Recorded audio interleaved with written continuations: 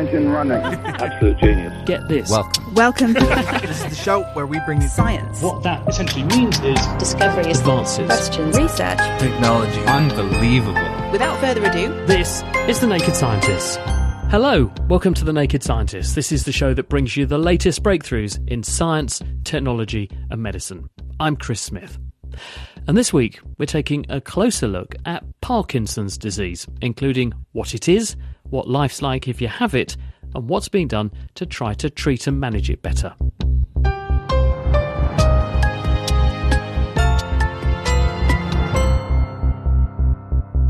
This week, following the revelation that a man with debilitating Parkinson's disease has been helped to walk again with a special implant that stimulates nerves in his spinal cord, that is what we're going to look at in this half hour. We'll hear from the surgeon who performed his operation later on in the programme.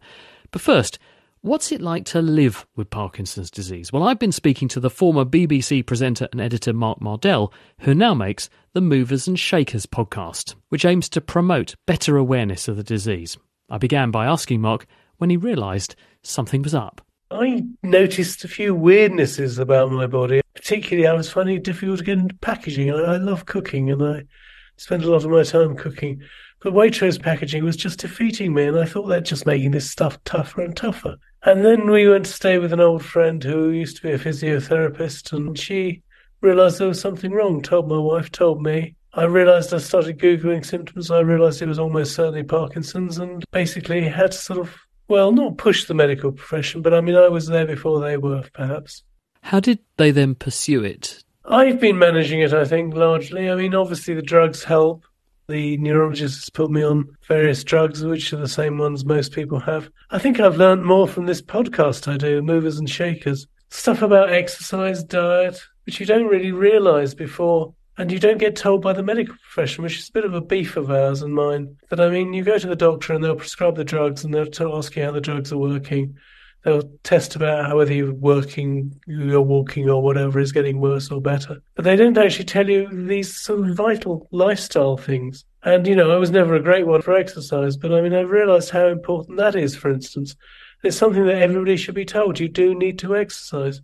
Has Parkinson's robbed you of anything that you really loved doing, and now you think, I just can't see myself doing that or getting the same enjoyment I did?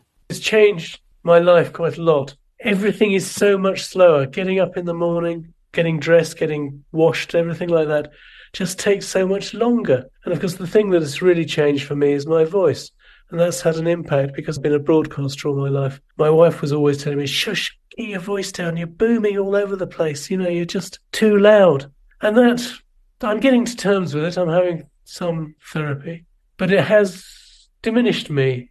It's like getting old, but it's speeded up. I mean, I talked to one neurologist after a podcast, and he said everybody will suffer from Parkinson's by the time they're 90. And he didn't mean literally, but he means the symptoms of being 90 are the same as the symptoms of Parkinson's in many ways. So it does slow you down. I mean, I suppose the one thing I really can't do is typing. And that's a double whammy with the voice, because I try to use voice software and it comes out like beat poetry. What frightens you the most about it? Oh, where it ends up. And it was interesting in a recent podcast, we had all our partners in and we realised we all put it in a box and put it away in the back of our minds. Nobody wants to end up not being able to walk or not being able to speak or whatever. How disabled you become is super scary, very frightening, and I try not to think about it. And I enjoy my life enough now to want that to last as long as possible and not get there, really. Mark Mardell, and do check out his informative podcast, appropriately called Movers and Shakers. It's a podcast all about life with Parkinson's. So what do we know and what do we not know about this disease? I've been speaking to Claire Bale, who is Associate Director of Research at Parkinson's UK. Parkinson's is a progressive neurological disorder, and that means it affects the brain primarily. And we know that in people with Parkinson's, they don't have enough of a chemical called dopamine inside their brains. Particular brain cells that make dopamine, a chemical that's used to do many things in the brain, start to die for some reason, and we don't know why that is. And because people with Parkinson's don't have enough dopamine, it means that they can't get the messages that they need to around the brain that help to coordinate movement. And that's why the symptoms of Parkinson's include many movement difficulties. So people who shake, have slow, shuffling, walking, stiffness, slowness of movement, very small handwriting, things like this can be some of the really obvious signs of Parkinson's. What tend to be the first things people notice that when they look back, they say, I think that's how it began? It's a really good question, because we now believe that by the time obvious symptoms of Parkinson's, so the things that I've mentioned, like slow, stiff movement or a shake in a hand, for example, once those emerge, we actually believe up to 70% of the brain cells that make dopamine have already died. So actually, we think Parkinson's may start a long while before those symptoms emerge. And some of the very early symptoms can include things that are not movement related, things like low mood or depression, anxiety, sleep problems, constipation, loss of sense of smell. So although we think about Parkinson's as being primarily all about movement, it's actually much more complicated than that. And we're still learning about all the different things that can be affected in Parkinson's and how they might emerge. But some of those symptoms can be up to 10 years or even longer before a diagnosis is made. Who tends to get it? More men than women? Certain ethnicities? Do we have a picture? It's more common in men. Probably about 55% of people with Parkinson's are men compared to women. It's usually older people, so most people who get it are diagnosed after the age of 60, but it can affect anyone at any age. And I've met people in my job who've been diagnosed in their 20s or 30s, so it can really affect anyone. In terms of ethnicity, we don't have enough research. Most research has been done in Western populations, in Europe and America. So we have a bit of a skewed view, but we do know that it affects people all over the world. We've been involved in research done in Africa, for example, and there are people living in Africa with Parkinson's, although they sometimes don't even know they have Parkinson's because there isn't the same level of care or awareness of the condition. And I suppose if you have a disease that generally affects older people and you have a population that is younger for various reasons, it may not be as manifest as it would in an older population like the UK. Yes, absolutely. So in the UK, we think there are about 153,000 people living with Parkinson's right now, but we expect that number to go up as our population continues to age. So we think there might be over 170,000 by 2030, I think. So yeah, it's definitely a condition that's on the increase, not just in the UK, but around the world. Partially due to the aging population, but there may also be other factors that are driving that increase, such as environmental factors that might be involved in causing it, like pollution or exposure to chemicals. And is there anything we can do to identify people who might be at risk, or just reduce everyone's risk, or both?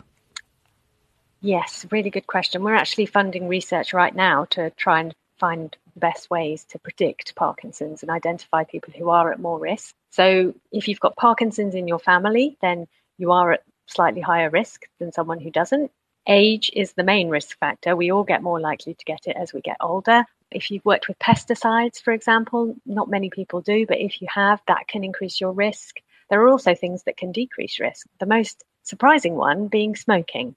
People who smoke or used to smoke are less likely to get Parkinson's than people who don't smoke. Most of the time we think about smoking as having no positive effects, but this seems to be one. And also we know that people who exercise, people who have a really healthy diet are slightly less likely to get Parkinson's. But smoking is one of the strongest protective factors. Although cynics say that people who smoke might not live long enough to get Parkinson's disease, but you're, I presume, controlling for that. And we're not advocating anyone should take up smoking to reduce their risk of Alzheimer's or Parkinson's disease, because obviously the risks of everything go up enormously when you smoke. Absolutely, yes. Yeah. So those studies have controlled for the fact that people who smoke are less likely to live as long. And yes, we do not advocate anyone takes up smoking, but it's interesting in that it has triggered quite a lot of research into things like nicotine and the effect it might have on dopamine producing cells in the brain, that kind of thing. So it might be that we can figure out why smoking is protective and then use that knowledge to help us develop new therapies or preventative strategies.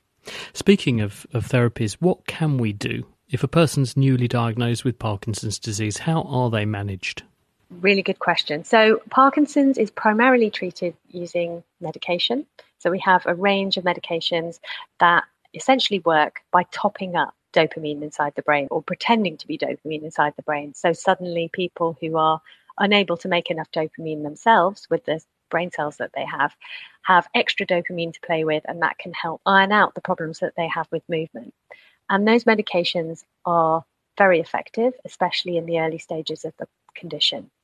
But we don't have any treatments yet that can stop the progressive loss of brain cells that make dopamine.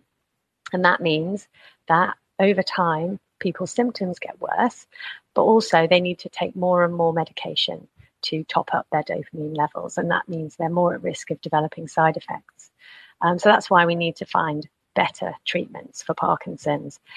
But alongside medications, we also know there's lots of other things that are really important, particularly exercise. Exercise is really important for people with Parkinson's in helping to maintain mobility and flexibility, build strength and stamina. And we also believe through research that exercise might actually have a protective effect. It might be the only thing we have at the moment that can actually slow down the progressive nature of the condition. It can't stop it, but it might be helping to protect people and keep people healthy and well for longer. Claire Bale from Parkinson's UK. Well, we head to the United States now, where scientists have done much to advance our understanding of Parkinson's. In 2016, researchers at Caltech, the California Institute of Technology, published remarkable findings in the journal Cell that suggested that the brain disorder might be caused by bacteria that live in the gut. Or, flipping it round, maybe the disease provokes a change in the bacteria in the gut. The jury is still out on which it is, and Emory University's Tim Sampson is one of the scientists studying it. Since the very beginning, when James Parkinson published his first essay on Parkinson's disease, or the shaking palsy, as he called it 200 years ago, he noticed that individuals who had tremors also had significant constipation. Since then, the neurologists have noted that individuals who eventually are diagnosed with Parkinson's disease also often had constipation leading up to that point. So there is this notion that something was occurring within the gut for many decades before even an individual was diagnosed. And if we drill into that a bit, is it that the same process that is causing the loss of cells in the brain is causing the problem in the gut? Or does the trouble begin in the intestine and then spread brainwards? That's still up in the air. I think both options are open.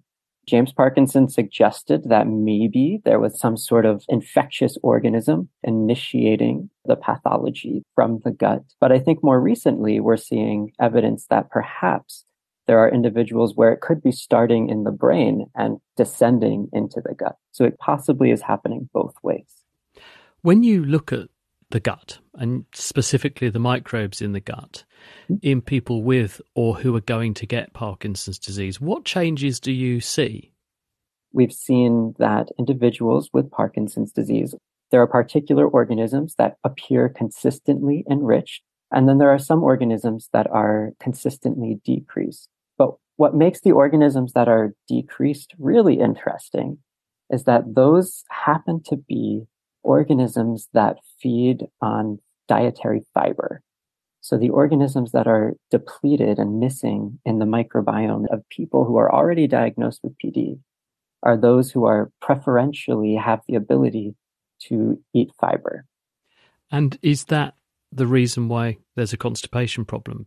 It's possible, but right now that's just an association.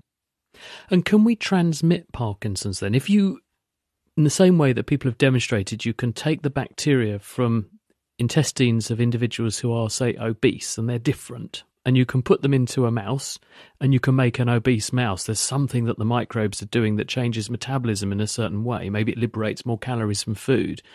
Can you take that cross-section of microbes from a Parkinson's individual and transmit that pro-Parkinson's state? We are able to recapitulate some of the Parkinson's attributes in mice when we perform experiments like this, but we are not actually observing loss of those neurons that happen in people with Parkinson's. So there are particular contributing effects that happen. So things like inflammation and immune system activation, protein aggregations when we transplant microbes from people with Parkinson's disease into mice that have no microbiome. But we are not actually able to see yet a direct type of induction of Parkinson's disease in neurodegeneration and neuron loss. Is that just because mice don't get Parkinson's disease, whereas in a human who could, if you did that, it would be unethical to do it, but if you did that experiment, perhaps you would? I'm not actually sure. I think it's more likely that the reasons why Parkinson's disease might happen are very multifactorial, and the microbiome and the metabolites and the different molecules it produces and signals that it gives to us might be contributing in different ways to the risk, but likely are not causative in that way that other infections for cancer, for instance, can be causative. And does that mean then that if we rebalance the microbiome in people who show these pro-Parkinsonian changes, that we can affect the trajectory of the disease? The microbiome that is in people with Parkinson's disease is very disruptive, and it has the ability to signal this more inflammatory tone, this more dysregulated metabolic way. And so balancing that back, I think, could have significant effects on gastrointestinal health and simply on quality of life. And there are some emerging studies, one of which is published, that has demonstrated some efficacy of a fecal transplant in people with Parkinson's disease over a short term.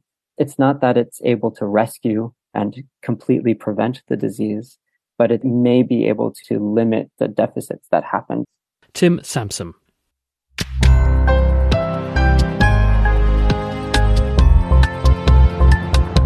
You're listening to The Naked Scientists with me, Chris Smith, and we're considering Parkinson's disease this week. In a moment, we'll hear about some new ways to manage it, including how a technique from 200 years ago is making a comeback.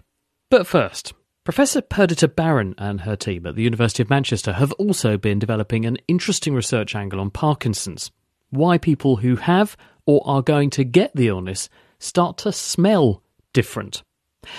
Now, this all started because a retired nurse called Joy Milne, whose husband had Parkinson's, had noted many years previously, before his diagnosis, that he seemed to have changed the way he smelled, at least to her. And she was so insistent about it that subsequently research was done and it was found that she was absolutely right. She's a super smeller and she can pick up on people who are destined to develop the condition in the years ahead. Can be a curse, but in this instance it's a superb gift I've been given, and I feel that I really do have to use it, because having lived with Parkinson's for so long, I think now is the time. We have the science, we have the research, and with those together we could diagnose Parkinson's earlier and then look at the inflammatory process far before the motor symptoms come in. And I think that's so important.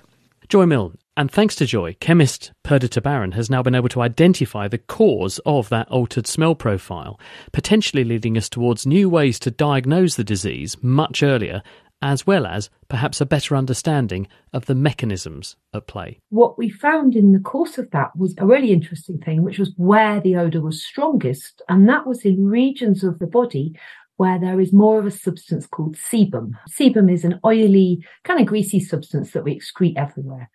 So what my team and I have done is to take swabs from the back of the neck and taken the sebum and looked at the molecules, the components within that sebum, and seen how they're different in people with Parkinson's and indeed people who are at the very early stages of Parkinson's compared to healthy individuals. And what are the differences? If I was to swab a healthy person, I would see a particular signature. And if I was to swab someone with Parkinson's, I'd see another signature. And in a lot of our methodology, about 10% of the molecules we see are differently regulated. That means there's different amounts of them, sometimes more, sometimes less, and consistently so in the people with Parkinson's and the people without. So we've actually got about 500 compounds that vary on the skin of people with Parkinson's from the skin of people who haven't got Parkinson's. And now our process is to try and use some of those to make a test that would allow us to confirm that someone has Parkinson's or not. What do your instincts tell you about how far in advance of a person knowing they've got Parkinson's that you begin to see these changes? So we've primarily focused on people who are what are called drug naive. So that means they've just had a clinical diagnosis from a neurologist, but they've not yet been treated with Parkinson's drugs. But we've recently done some work with a group in Vienna looking at people who have a related condition called REM sleep behavior disorder.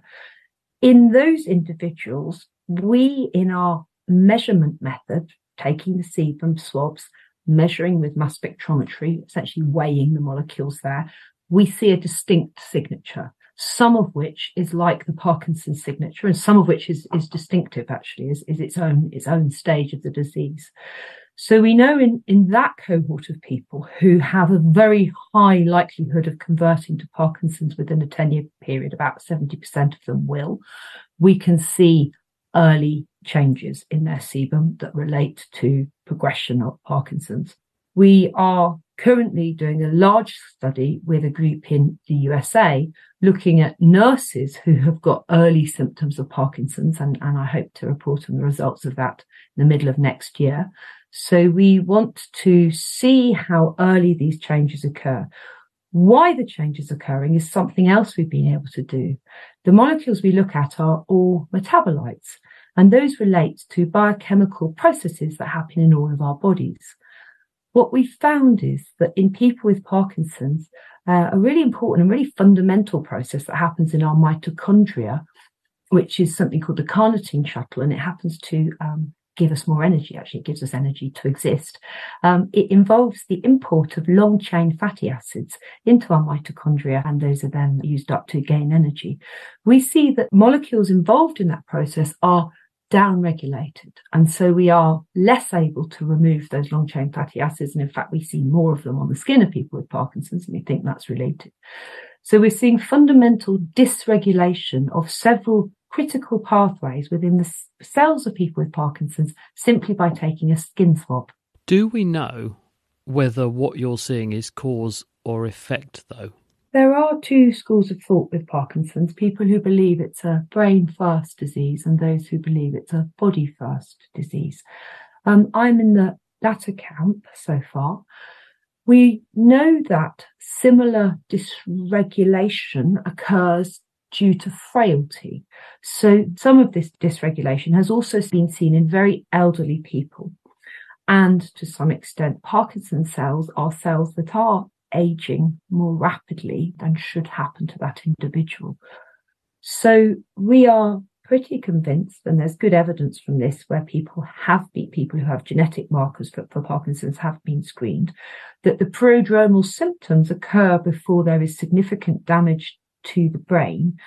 And why is another matter, but I am increasingly convinced that it is a metabolic effect that has happened, sometimes due to genetic reasons and sometimes due to environmental reasons. Perdita Barron there from the University of Manchester. So how's the medical profession able to help people who have Parkinson's disease? Well, we have a range of drugs that can help to control the symptoms of the disease, and they work chiefly by helping to replace some of the missing dopamine in the brain. But there are other interventions too, including electrical stimulation of certain circuits in the brain and, as we'll hear in a minute, the spinal cord too. But earlier this year, Addenbrooke's Hospital in Cambridge became one of the first centres to try a new body-worn device that uses an observation that goes back 2 centuries and relies on vibration to help people with Parkinson's to move more easily. My name's Alistair Mackett. I'm a consultant at Addenbrooke's Hospital in Cambridge.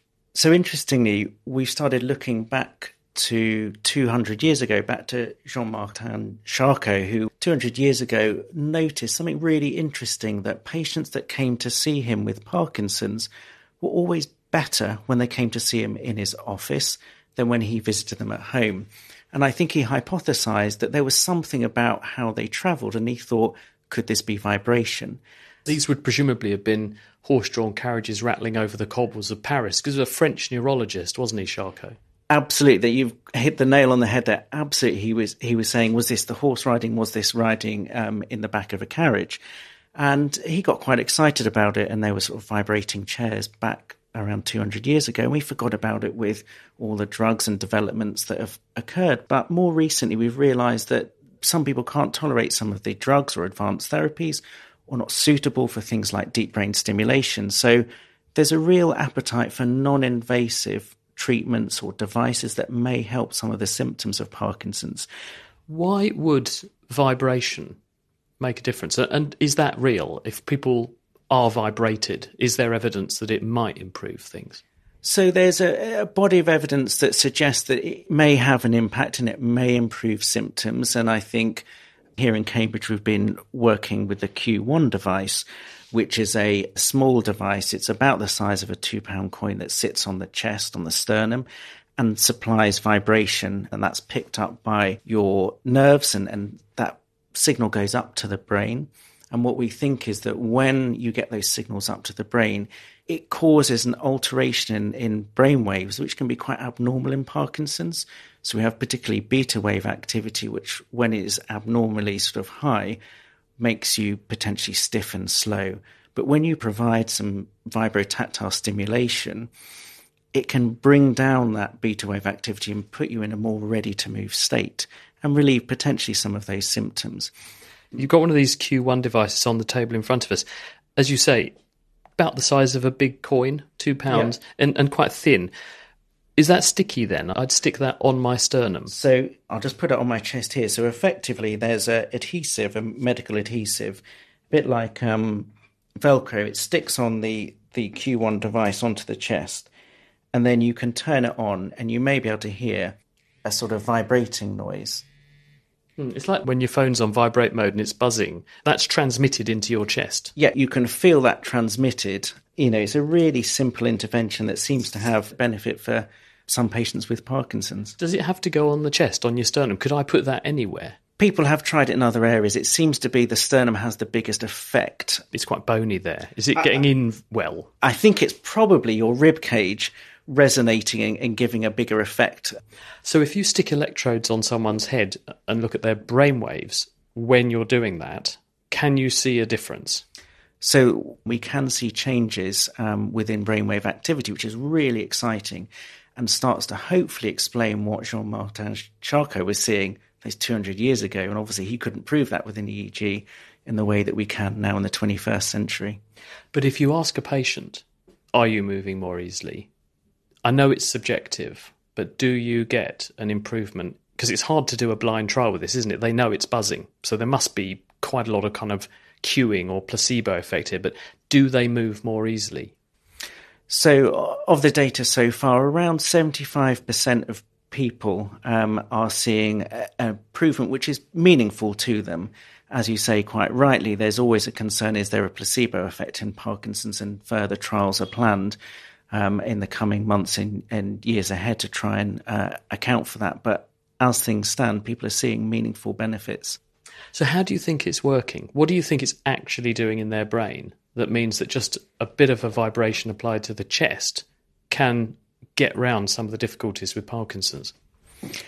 What we're giving them is a peripheral stimulus, and that signal is going up to the premotor cortex within the brain. So it is tricking the body into the fact it's moving or in a moving state. And that seems to have a knock-on effect by reducing the beta wave activity within the brain and effectively getting people to move more easily.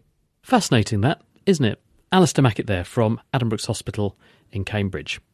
Now, as I mentioned at the top of the programme, there's been a considerable amount of excitement following the news that a man with advanced Parkinson's disease, which had caused severe problems with walking, is now up and about again and covering literally miles every day. This is thanks to a special implant that stimulates nerves in his spinal cord. Marc Gauthier, who is a 63-year-old from Bordeaux in France, is the first person to have the device fitted, and he says it's given him, to his mind, a second chance in life. Neurosurgeon Jocelyn Bloch fitted Monsieur Gauthier's device, and I've been speaking to her about how it works. So the device is composed of two parts: electrodes that are stimulating the spinal cord and a pacemaker or a neurostimulator. Everything is under the skin. So when we stimulate the spinal cord, we can reactivate the muscles of the legs in order to improve the gait of people. So this was developed many years ago to treat people with spinal cord injury. And now we apply this treatment to people with Parkinson's disease. How are you doing that? Are you eavesdropping on the signals that are coming so you can work out what the person's intention is and then reinforcing it? Yes, first of all, we implant electrodes in the region of the spinal cord that is controlling each movement, each muscle. And the stimulator is going to be programmed in order to follow what the patient wants to do. I give you an example. If the patient has an asymmetry when he's walking, he has less hip flexion on the right or less ankle extension on the left, we can compensate this with the spinal cord stimulation. And we look at what he's doing and we can adapt the stimulation while he's walking.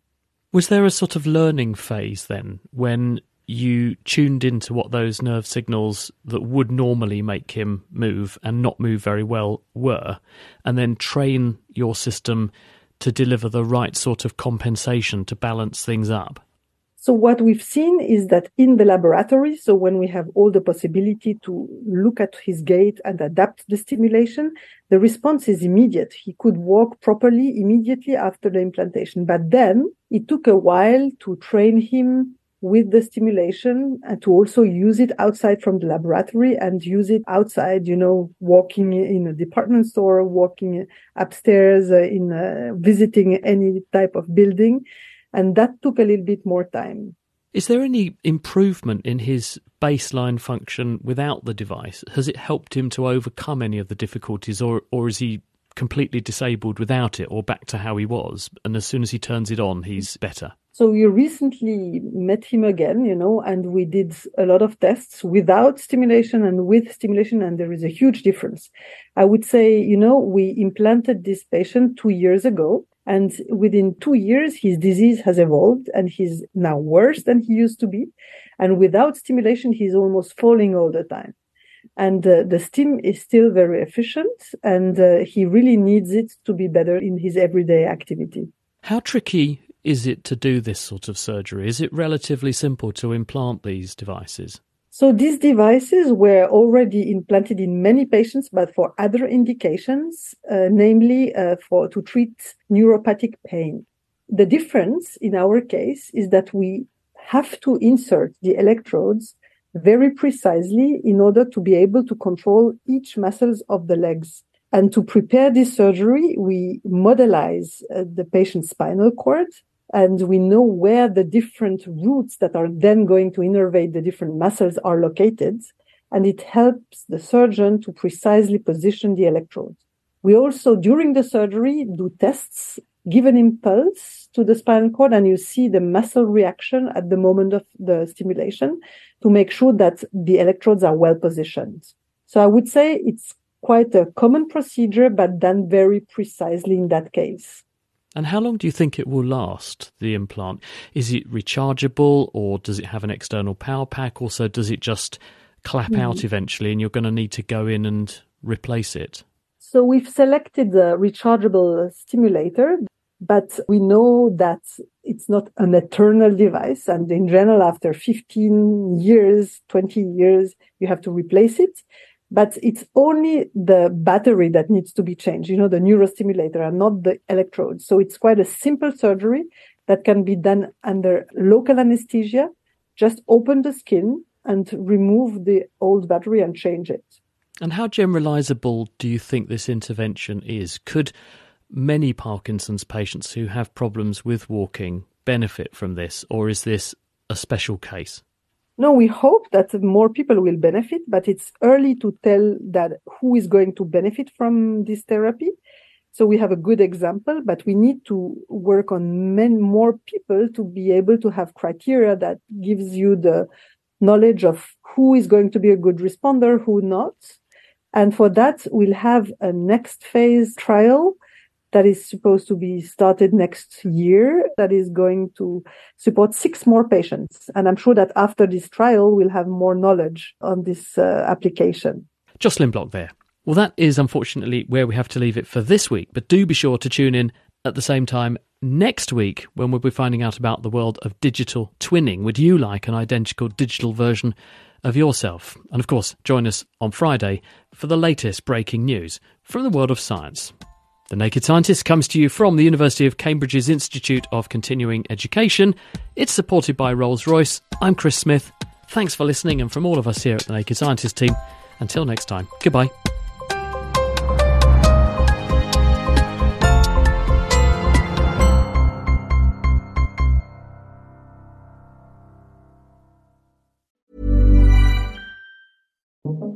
Canada is a country home to incredibly welcoming and friendly people. But did you know that when you expand your business to Canada, you're expanding to the country with the most educated workforce in the world? That means highly skilled talent for your business. So no matter where you're located, we make it easy for you to expand to the best country in the G20 for doing business. Invest in Canada, your second home. Learn more at investcanada.ca/talent.